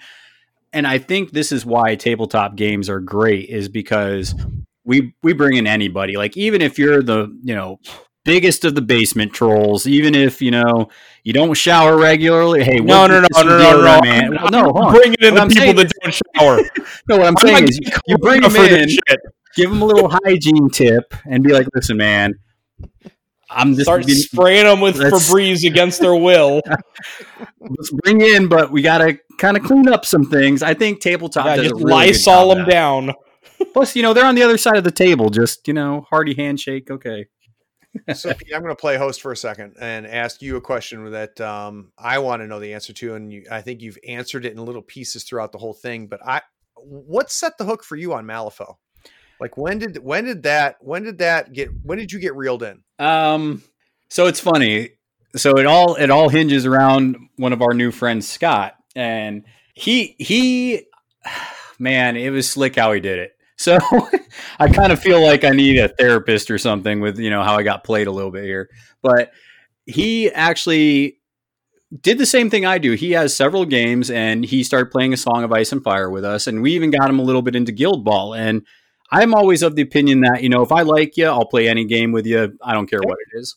So he asked me, he's like, oh yeah, I love Malifaux. I gave Chris a demo. I was like, well, you know what? The models look kind of cool. Let me get a demo. And the first game I played, it was okay. I was like, all right, yeah, I'm flipping cards. And I didn't really think too much of it after that. And then he wanted to get a second game in, and I started picking models that I was like, okay, I don't like these kind of, 10 Thunders. They're, I'm not a big Bushido guy, and Chris knows that. Man, you are such a hater on Bushido. Bushido is going to make a comeback. But anyways, and then I ended up playing, and I shouldn't have done it. I played the Bayou, and I played that shit-eating grin goblin. I don't know his name off the top of my head. But anyways, I played him and his crew, and it was a friggin' blast. I was summoning goblins. You know, I had this big Lemmy-looking guy. Somer, you're playing Somer. Yeah. So I was playing him, and there were just so many. The rules were kind of cheeky. They were named with the kind of feel of the rule, which playing Guild Ball I loved. And there were some really explosive moments where I was just like beating the crap out of a couple models. And I think that's the game that did it. And I was a big Orc and Goblin guy in Fantasy and 40K. So that gave me a lot of that feel, and that started dragging the feels out. And then, damn it, I started looking at models, and I started listening to your podcast and the actual videos that you put out for 3rd edition. And I was just like, this is a pretty cool fucking game. I'm gonna have to get into it. And now I'm also a really competitive player. I like going to national tournaments. I like doing well. So the fact that this is a game I can grow into and really get competitive with also scratched an itch that Guild Ball's kind of left because the scene's down. So yeah, that's kind of where I fell into it. And it's a good game, and I'm glad that Scott came along and got us into it. And do you still hate it, Chris? Because the last podcast I heard you talking about it, you were an angry, angry boy. Well, yeah, but I mean, that's just normal. That's just par for the course. No, I don't hate it. I would be more on par with Pete if I was making a little bit more time. Like I said, I've just kind of been in a weird place where I've been like torn in a few different directions. Yeah. But I mean, I've had Malifaux models for years. Like, I didn't really know how to play it. And so that's why I never really pushed Pete on it. Otherwise, I think Pete and I would have been into it a lot sooner. Well, let me ask you guys something else off this, Chris. Something else, because I have a son that's 11 years old. What is the tabletop game? And it might be Malifaux, it might not. But what's the tabletop game that you guys feel would be good for that kind of... I feel like that you don't start playing tabletop games till you get in your teens. Yeah. So just because of the complexity of a lot of it. But if you have somebody in their tweens to, late teens, what do you think is one of the better games for that age group? Just kind of like middle school to high school range. X-Wing. Yeah, that's not a bad call. I think X-Wing's good. I think I would kind of give you the no answer that Chris has been giving you, which is, what do they like? Yeah, I think right now, and this ties into the original premise of the episode, which is we're in a golden age, right? So you can now go to your 11-year-old Pete and say, like, what do you think is cool? What kind of movies do you like? And pretty much whatever his answer is, there's going to be a game out there that's pretty decent that you can say, hey, this is kind of like that, and show it to him. One of our good friends of the show, Evan, his daughter will kick your ass in some tabletop games. Dude, well, Maya will make a grown man cry, and it is hilarious. I've got a 6-year-old daughter, and she's already smarter than me. So I'm going to tell Ty that he needs to get into Bushido. F that. Just out of spite. Nope. Hey, real quick, Craig, what are your thoughts on Wild West Exodus? Because that has a lot of overlap with Malifaux, and I've heard a lot of people love it. Dude, there was a coin flip on that. So when I was telling you my little story about how I found Malifaux, it was me looking for Weird West, right? And it was basically, there was two things. You when you look for Weird West miniatures, you're going to find Exodus or you're going to find Malifaux, or both of them. And I literally went to the local game store, and they had a Malifaux book, and they didn't have a Wild West Exodus book. So I bought the Malifaux book. Is that simple? I think it's very possible that Third Floor Wars could be 90% Wild West Exodus, because it's a good game. It's a good game. I don't think it's as good as Malifaux, and it's a little too historical fiction for my taste, to be honest with you. I like the true fantasy nature of Malifaux. Okay. I don't know if I want to play Abe Lincoln on the table. See, I just am like, you mean you can play Jesse James? Like, that's dope. Yeah, no, it's cool. And and they've got the whole Firefly crew, and they've got some interesting mechanics. I just don't feel like it is. I'm trying to think of the word. It's not as slick as Malifaux. I think Malifaux is a little bit slicker and a little bit better mechanically than Wild West Exodus, but I meet somebody and they say they love that game, I know that they're a legit gamer because it's a good game. So, Okay. and let's flip the script, and this will be the last thing, and then we're going to get Craig's rage quit story. Oh, yes. So, if you are kind of getting towards the top of gaming, meaning like you're a competitive player, you want to go to tournaments, what's the game for you then? I wish I could. My answer has always been Guild Ball, but the dying of the scene makes that not true. I've always considered Guild Ball, I think, the best competitive miniature game out there. I do think it's Malifaux now, and that's, part of that is me not playing some of the other ones like God Tier and stuff. But I think it has it has. If you're a true competitive player, not a chase the dragon competitive player, like if you really you're gonna say, God damn it, I'm gonna get good at this game. Malifaux, And I'm going to kick some ass. Yeah, Malifaux and Guild Ball are your best bets because that's where you, as a skilled player, will grow and excel the most in those two systems. So yeah, that's my answer. So I'm going to make a bold prediction here, and I'm going to say that in not too long a time, I think that the consensus opinion is going to be God Tier on this. I don't know. Just because the way that it's trending is that it's a game that will be able to be introduced to so many people, and that Steamforge has such a great history of making sure that their games are balanced and competitive and can be tourney games. Yeah, they're a that, competitive company. Yep. Yeah, I think that very shortly, God Tier is going to jump to the forefront in all of these categories. It'll be a great introductory game. It'll be a great competitive game. So I completely disagree with Chris. Of course you do. So, no, but basically, God Tier is designed, when we interviewed Jamie Perkins, he specifically said that the dice are designed to be swingy. Like they're supposed to. Sometimes they'll swing really high for you, and then sometimes they're going to swing really low for you. And that makes for a fun game, and you're going to have some really cool instances with it. However, when you look at a tournament play, yeah, there's going to be tournaments for the game, but a lot of competitive players like to look at, consistency, cleanness, and I don't know if you get that with God Tier as much. I mean, obviously the proof's in the pudding, and we'll figure out, if we're right or wrong here, but I think it will be played competitively, but I think a lot of the high-end players aren't going to do it competitively just because of how swingy the dice are. And we even saw that with some of the boys up in Raleigh. They were like, yeah, that's a little too much for me when it comes to dice. I did not. That's the first I've heard that about that dice mechanic, and I'm not a fan of that. Except for maybe a second game, right? So as a second game, that sounds like a lot of fun, but not for my main game. That's very interesting. But that is something where if that was a problem, if that really becomes a big issue, that's a fixable issue. Yeah, it is. It's not something that is fundamentally flawed with the game that they've decided to make it more swingy, because it's probably going to, even if it is swingy, it's still going to be a game that has tight mechanics and is, it can still be balanced even if it's swingy. And there are things that you could do to just kind of take the swinginess out of it, right? You could literally just reissue dice and make the hits and misses more even, or, such to where it's just not a swing.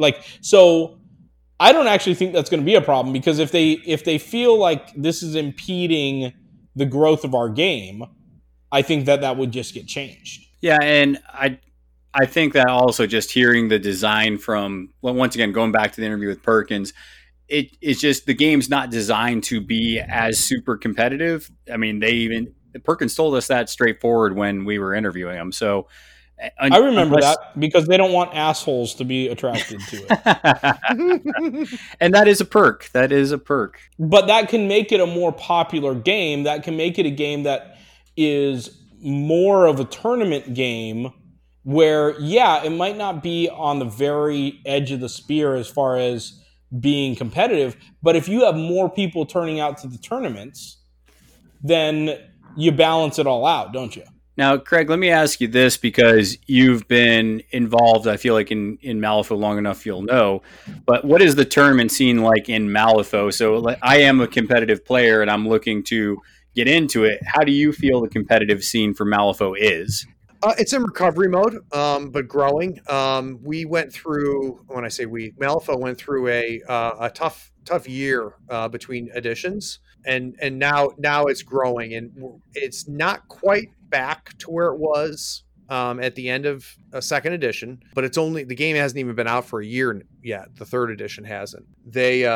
So I think it's in a very, very good place. So one of the things that we do at Third Floor Wars is we organize a national circuit where people basically, we broke the country into conferences. You compete within your conference in regular events that we score. And then the top players from each conference are going to meet here in Raleigh, North Carolina, and battle it out in October for the U.S. Masters. So we're really trying to kind of foster that competitive environment. I feel like that hopefully from this point, a lot of people have gotten a lot of good ideas about some of the different games. And obviously that's part of the golden age. There's a ton of tabletop games we haven't even talked about or we've only mentioned. And that's just something where if you feel really passionate about one of these tabletop games, honestly, it doesn't matter what we say about it. It's if you're passionate enough. Yeah, it does. Get people to get... Shut up, Pete. God. Don't you know who I am? I'm kind of a big deal, okay? But I don't know if you're aware of it, Pete, but... Get into a group, play some games, promote the one that you like, and it's going to grow. It's just one of those things where people just want to play games and get together. But I think that one of the last things we want to do here is, I believe, Craig, you owe us a Rage Quit story. Yeah. All right. So for whatever reason, I always end up being, and whatever I end up doing, I end up being the center spoke in the whatever community I'm a part of, right? So and so when I got into 40K and got into gaming, I kind of created a community around me and helped keep it organized and so on and so forth. Met a great bunch of guys playing the game, and one of the things that's important to me when I play a game is I want to know the rules. I want to be the guy that you go to say, hey, Craig, what about this? What happens here? Like, for whatever reason, it's in my personality that it's important to me to understand what I'm doing and understand the game. So 5, 6, 7, 8, 9, 10 years, I'm playing 40K. Started in second or third edition. I think it was early third edition.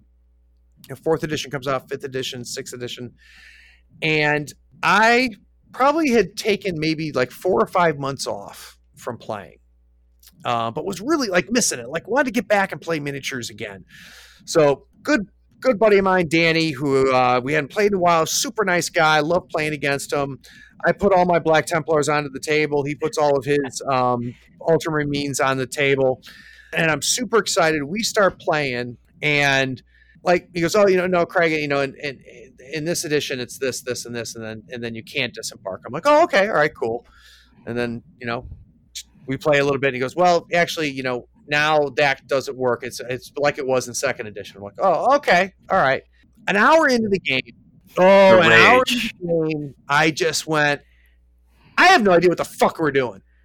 Like, I lost my shit. I'm like, I have stopped having fun because I'm mixing up all the rules, and I wasn't mad at Danny. I'm mixing up all the rules. I don't know. I have not kept up pace. In the 4 months that I took off, you put out 3 new books that have new rules in them that I didn't know about, and I've had enough. I've had enough, and I don't think I've ever at that point had ever just stopped playing a game. And like, not only did I stop playing the game with Danny, I stopped playing 40K at that moment. Like, I was done. And what really sucks is like some of those guys that I played with that were part of that community ended up losing them as friends even, which really sucks because part of the friendship was that we all played together, we just kind of drifted apart, which really sucks. But yeah, that's it. Now, a minor other one I had is I did have one in Malifaux. And for those of you that are playing Malifaux, I'm just going to tell you, Pigapole was the last time I rage quitted Malifaux. So hold on now. I heard you mention this when you did your interview with the errata, and you mentioned the Pigapult being stupid, but eventually you learned how to deal with it. What is dumb about that Pigapult that I need to be aware of? So, what I love about Malifaux is, again, that player agency, and what I think it's a bad design decision to have damage being dealt when the opponent can do nothing about it. So the entire game of 40K is about that, right? Yeah, you mean you mean no interaction, not that you can't do anything. You can't stop him, right? The guy's going to come in. He's got his Space Wolves, and he's got two handfuls of fucking dice, and you might have a saving throw or something like that. But basically, you're not participating in this interaction at all, and there's nothing you can do to influence what's about to happen. Whereas in Malifaux, by design, even with a card mechanic, you're always involved. And if there's you can say, I'm going to save some cards in my control hand to make sure that I can stop what I know is coming, right? So with a Pigapult, there's basically a series of events which are not strategically the smart move, but they're really shitty to play against, where essentially if your positioning is wrong, the Pigapult player can lay down roughly about 9 points of damage in a 4-inch area that you can do nothing to stop, which pretty much will kill everything. And that sounds good. It's just bad. Now, once you see it once, you'll never make the mistake again of putting everybody within that bubble. And it's a little bit of a one-trick pony. But just that experience is, in other games, a common experience. But in Malifaux, it's a very uncommon experience where you're just standing back and he's just saying, you take 3 damage here, you take 3 damage there, you take 3 damage there. And you're like, okay. Whereas in Malifaux, you're used to going, well, how much damage is that going to deal? 3 damage. You go, okay, well, I've got a couple choices, right? I've got some options. Yeah. Do I want to save this model now, or do I need to, save my resources for somewhere else? So is there not a check on that? Because I know a lot of those blasts that it's like, oh, take a movement check and, you can cheat that out. Is that just like, oh, you just take it? So there's a check that happens. Right, so there's a shockwave where you have a check, a target number check, which I'm fine with, right? So that gives me an opportunity to say, I've got 4 models that need to take this check. I've got 2 cards in my hand that can ensure these checks happen. I know which of those 2 models that if I don't top deck it, I'm going to cheat and make sure it happens. Yeah. Problem is that the Pigapult sends a model over, right? So it shoots the model, an enemy model, friendly to the Pigapult, enemy model into your crew. And everybody within a certain radius of that model has to take this target number check. But then the model that came with it takes the check too. And if he fails the check, he blasts out like 6 damage. Oh. So the guy who's the Pigapult guy can cheat down to make sure he fails it. Okay, so even if you save yours, you're still probably taking damage because they're going to throw theirs away, essentially. Yeah, you're still going to eat that, little fucking 3-point gremlin who just decided to blow up in the middle of your. I know that's infuriating, but that's also hilarious, kind of at the same time. Yeah, so like I said, there was a period of time where I was just like, this is bad for the game. But then you realize that A, it's expensive. B, it's really a bad resource choice. Like, I don't think you're going to see competitive good players kind of do the combo that spanked me, because once you know the combo, it's incredibly easy to counter and mitigate and then destroy. And then you've taken a third of their stones off the table. Yeah. But that way it was not a fun day. So I've heard that those gremlins are very they're just kind of very wild as far as like how they play like that. Like sometimes it works out great and other times it works out terribly. And I've kind of just thought about going like the other way, because normally I'm like, I want to point and click and destroy stuff. But as I've had some frustrating experiences, there's a part of me where I'm kind of like, maybe just to make this more fun, I should go in the direction of, we're just going to be wild. And whatever happens, and anarchy rules. And I've actually kind of thought about going that direction with that crew. Maybe that's part of the answer to my frustrations. Your rage. It's just to be like, take this a lot lighter and just wild for the night. Fuck being polite. Yeah, in the sphere of Malifaux, they're definitely the most erratic of all of the factions, but they're not that erratic, right? So they're not like orcs and goblins were in fantasy and stuff like that, or even orcs in 40K.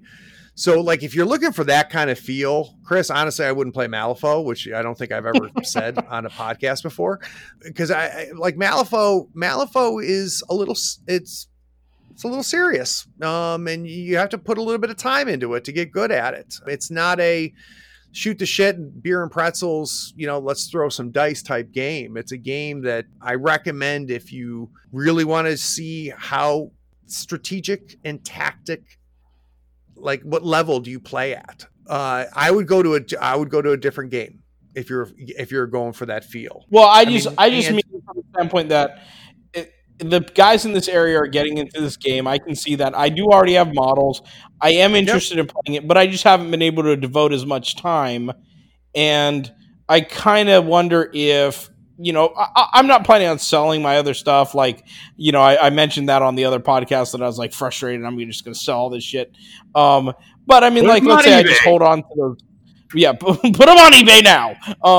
Let's say I just, I keep those Vicks and ultimately like that's what I want to play, or maybe it's the 10 Thunders. But while I don't have a lot of time to devote to this, I was just kind of thinking it could be just fun to just kind of walk into the shop and just be a wild card in what I'm playing and just be crazy, be erratic, be So just Dr. Shipman's in the house, and here's my prescription. And it's going to be a little bit different because what ails you is not what you came in telling me was wrong with you. What you're going to do is you're going to go and you're going to buy the Dreamer Crew out of Neverborn. And you're going to pick up that keyword. And here's why. One, it's going to give you a play experience that it plays different than not only everything in Malifaux, but everything you've ever played before. Ooh. Like it's really just a different thing, completely different thing. And that I think will scratch an itch for you where you're like, I've never played anything like this. It feels different. It's got a shit ton of smash face. Like you are going to punch people in the nose with a Dreamer Crew. That'll be fun. Enjoy that. And I think that you're also going to have a ton of fun with it. So I think you'll get kind of that loosey-goosey that you were kind of talking about with the Gremlins. So that's my prescription. And I actually thought about that when I was listening to that episode with you. I was like, Chris needs to be playing Dreamer. There you go. Okay, so wait, is that like that creepy little girl? It's the little boy and a huge monster. Yeah, okay. You know what? I like that. I like that. Yeah, like. Let me ask you this, Craig. I'm listening to the early episodes of the Breach broadcast. Yep. And when they're referring to the little boy playing with his friend, is this the Dreamer Crew? That's Lord Chompy. Yep. Ah, okay. Yep. Yeah, they build up there, Chris. Yeah, it's such a cool. I mean, talk about lore. I mean, you're talking about this little boy goes to sleep, and he's Earthside, right? He's on the other side of the breach. He's on our side of the breach. This little boy goes to bed at night, and he has dreams. And in his dreams, he's got this buddy, this like big monster Pooh Bear type buddy that he plays with in his dreams. What the little boy doesn't realize is that the little boy's manifested himself in Malifaux on the other side of the breach. And is fucking killing people. Yeah, he's like with this playing games, but he's like eating people alive, Chris. Exactly. So like it's just this cool concept of this little kid that goes to sleep and brings demons to Malifaux in his sleep. It's really cool. Creepy as shit too. Oh wait, and that's that teddy bear thing. Correct. Teddy, you've got the Stitch together. Well, I've got like some limited edition teddy bear that like I never even built. Chris. I just had it because I like a friend said, "Hey, I think you'd think this is cool," and I was like, "Well, that is cool." So, all right, well, this may be a good answer in my life. All right. Well, Craig, Chris, is there anything else you guys want to share before we sign off? Obviously, Craig, you probably want to plug your podcast for people that listen to us but haven't found you yet. Yeah, if you haven't found us, it's Tabletop Talk. It's on all of the platforms. Thirdfloorwars.com. You can also check us out there. Cover Malifaux, cover everything else. The other plug I'm going to give is you guys. I'm a big fan and a listener of you guys, and really enjoyed this. Very anxious to get the two of you on my show. Well, we got to get some more of the Malifaux experience, but once we get there, I'm definitely interested to talk Malifaux because I'm really getting into the game. I'm glad. Yeah, what about you, Chris? Man, I really want these guys now. Are you looking at the models? Yeah, I'm looking at these. Hey, I got a question. There's one where he's like in like a nightshirt, but then it looks like there's another version that has him with the cricket bat. So that's the nightshirt version is the second edition, and the grown-up Dreamer, which is kind of the middle school Dreamer, is the one that's third edition. Okay, but I can play the second edition one. Like, yeah, the models are the still? same. It's just, Okay. it's just because that's going to be so much creepier. I Yeah. prefer the kid one. Yeah. Yeah. Okay, so anybody listening, feel free to hit me up if you have this little boy holding the hand of a monster. Yeah, no, it's cool. Yeah. You're gonna enjoy it. Okay, well, I appreciate that, and yeah. So I guess it's time for us to sign off. So I don't know. Are we rolling dice, flipping cards, and throwing salt? Is that what we're doing now? I guess I don't know. All right, we're gonna have to get some really Rage Quit Wire expanded. card sleeve. Rage Quit Wire card sleeve is gonna make it a thing. All right, we'll talk to y'all. We'll talk to y'all later again. Thanks for coming on, Craig. I appreciate Later. it, guys.